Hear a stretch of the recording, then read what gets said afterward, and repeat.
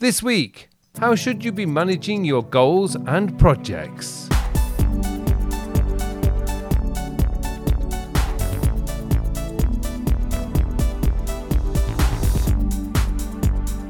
Hello and welcome to episode 142 of the Working With podcast, a podcast to answer all your questions about productivity, time management, self-development and goal planning. My name is Carl Pullein and I am your host for this show. This week, it's all about managing your projects and goals and how to make sure you are focused on the right things. Now, before we get to that, don't forget, if you are enrolled in Your Digital Life 2.0 online course, then head over to your dashboard. There's a very nice surprise for you. Your course has just become Your Digital Life 3.0 and it's a huge update. I've updated the time management part to include the time sector system, and I have re-recorded almost all of the videos so they are better quality and more educational than ever before. Now, if you're not enrolled in the course, you can enroll this week in the course and save yourself 20%. That's a fantastic course that shows you how to manage your digital life, including your to-do list manager, your notes, your email, your goals, and your digital files. There's so much content in there, and for less than $60, it's an incredible value. So get yourself signed up today and start building a digital system that will finally get you better organized and more productive without all the stress and overwhelm most of us feel today. Okay, it's time for me now to hand you over to the mystery podcast voice for this week's question. This week's question comes from Brian. Brian asks, "Hi Carl, there's a lot of advice out there about how to manage your projects and goals. Is there a right way to manage everything?" Hi Brian, thank you for your question. Now, I know this can be a dilemma for a lot of people when they start out on the road to becoming better organized and more productive. There's a lot of conflicting advice out there. The problem I find is we are dealing with people, and all people are different. That's what makes the human race so fascinating. However, it does cause a few problems when people like me try to help other people. Because we are all different, we all think differently, and we all like to organize things differently. If my wife is putting away clothes, she bundles socks very differently from the way I bundle socks. I like to fold them together in the Marie Kondo fashion. My wife prefers to bundle them up and fold them inside out. Really annoying. And that's my point. I have a preferred way and my wife has a preferred way. We are all different. So we have to know how we personally like to organize things. Are you a linear thinker or a visual thinker? Or are you, like me, a little bit of both? You see, if you're a linear thinking, then managing your projects and goals in an app like Asana or Trello is not going to be the most effective way for you. Likewise, if you are a visual thinker, apps like Todoist and Things3 will not be the best way for you. This is why following the latest trending productivity apps is never going to satisfy you.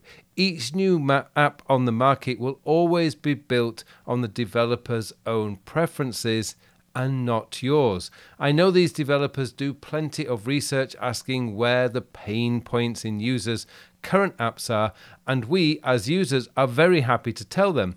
But these extra features are not going to improve your productivity. They don't make your work any easier, and they don't help you to do more work in less time.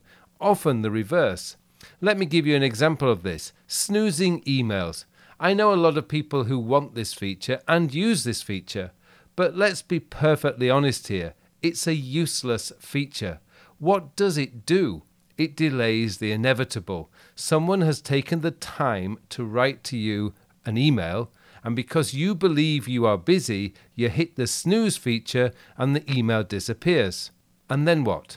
You now cannot deal with it if you get a few spare moments, and you know it is coming back. It's just lazy. Instead, a more effective way of managing email is just to make the decision, what is it and what do I need to do with it? then just move it to the appropriate folder. Simple, really. Okay, so once you know what kind of thinker you are, when it comes to managing projects, you need to know your outcome. What exactly is it you want to accomplish? Now, with respect to goals and projects, you should adopt the same approach. That is to have absolute clarity on what you want to achieve. Ask the question, what's my outcome here? Without absolute clarity on what it is you want to accomplish, you'll find yourself running around in circles and not really knowing when or if you have completed your project. When that happens, you won't want to review the project, and when you do review it, you won't really know what needs to happen next, which creates a vicious circle of not knowing what to do next and not wanting to review the project because of that. This is why if you ever learn about leadership, one of the most important skills in leadership is to be able to communicate with absolute clarity what you want your team to do. All great leaders know how to communicate their outcomes with absolute clarity. So step one, whenever you begin a project or goal, is get really clear on what your outcome is. Now, what do I mean by clarity?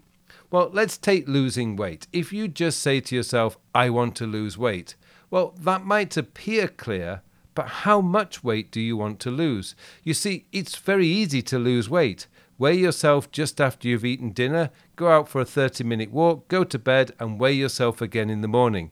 After you've been to the bathroom and before you eat or drink anything. I can guarantee you will have lost weight. Goal achieved. But I'm sure that's not really what you meant when you said you wanted to lose weight. So be very clear. How much weight do you want to lose and by when? The same principle applies to projects. I have an online workshop to do later this week. The topic of the workshop is how to manage and complete projects and goals. So what's my outcome here? The outcome is to deliver an online workshop to around 100 people that is entertaining, educational and inspiring, so the participants take what I teach them and do something with it to improve their projects and goal management. That description is at the top of the note I created when I began planning the project. Because I have written that down at the top of the note, I see it every time I work on the project. I never lose sight of my outcome. As I develop the workshop, I keep referring to my outcome. I am asking myself, does this meet my project's outcome? I often break things down to a slide level too. Does this slide meet the project's outcome? Could I make it clearer? Does this section inspire and educate? Will my message motivate the participants to take immediate action?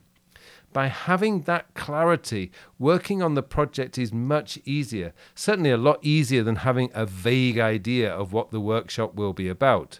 So, before you start any project or goal, make sure you have absolute clarity on what your outcome is.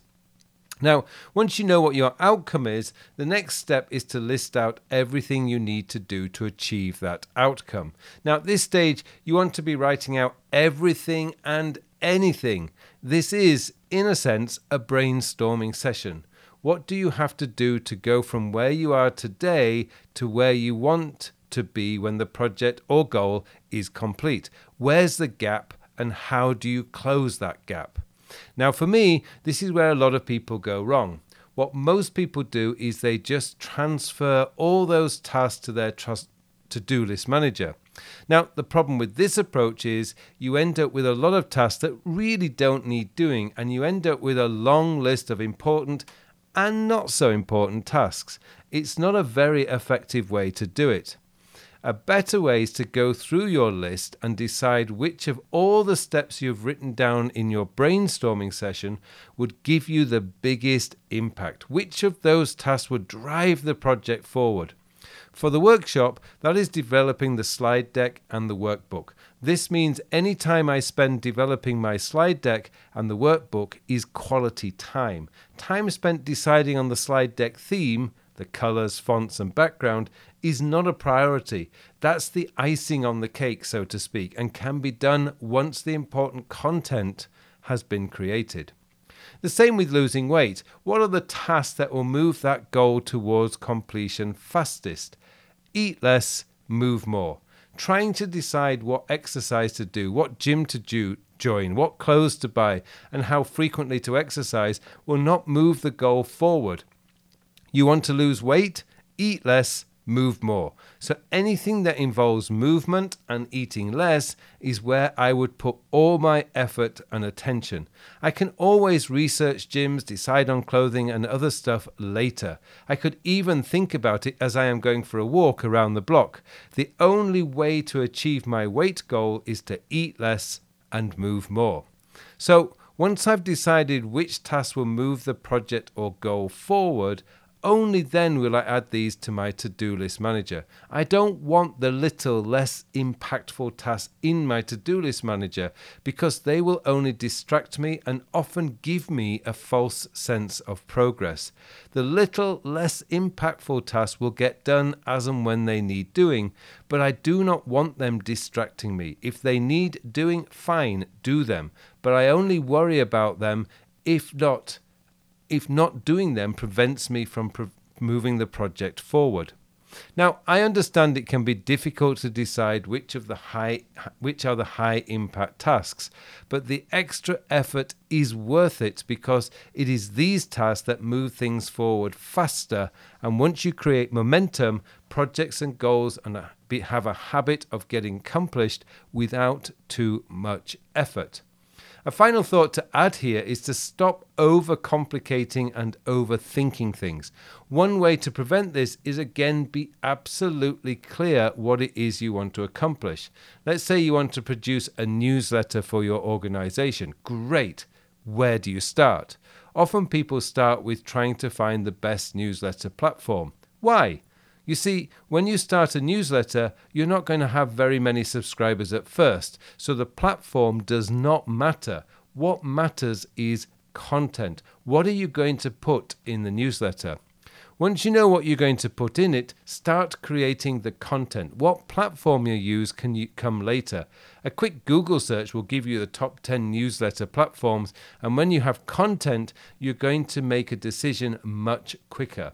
If you have no content, you will use deciding what platform to host your newsletter on as an excuse not to create content. And I've seen so many people spend months talking about which platform and when or if they finally decide. Another 6 months have passed. In 6 months, you could have built up 500 to 1,000 subscribers. Instead, you wasted 6 months on a minor part and have less than 10 people who once said they would be interested in your newsletter. Another area of complicating things is dividing a project up into sub-projects and sub-tasks. Why? Why do you need all that complexity? For a project or goal to complete, you just need to do the work. So all you need is to see what needs doing next. Most projects and goals will not get done in one day. So what do you need to do today to move it forward? Do that.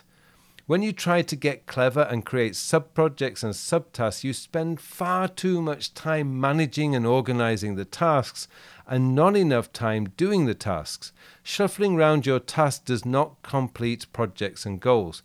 You only complete these by doing the tasks. So do the tasks. Be clear each day what needs to happen and do it. That's how projects and goals get accomplished. Well, I hope that has helped, Brian. Thank you so much for your question, and thank you to all of you for listening. Now, don't forget, if you have a question you would like answering, you can email me at carl@carlpullein.com, or you can DM me on Twitter or Facebook. All the links are in the show notes. It just remains for me now to wish you all a very, very productive week.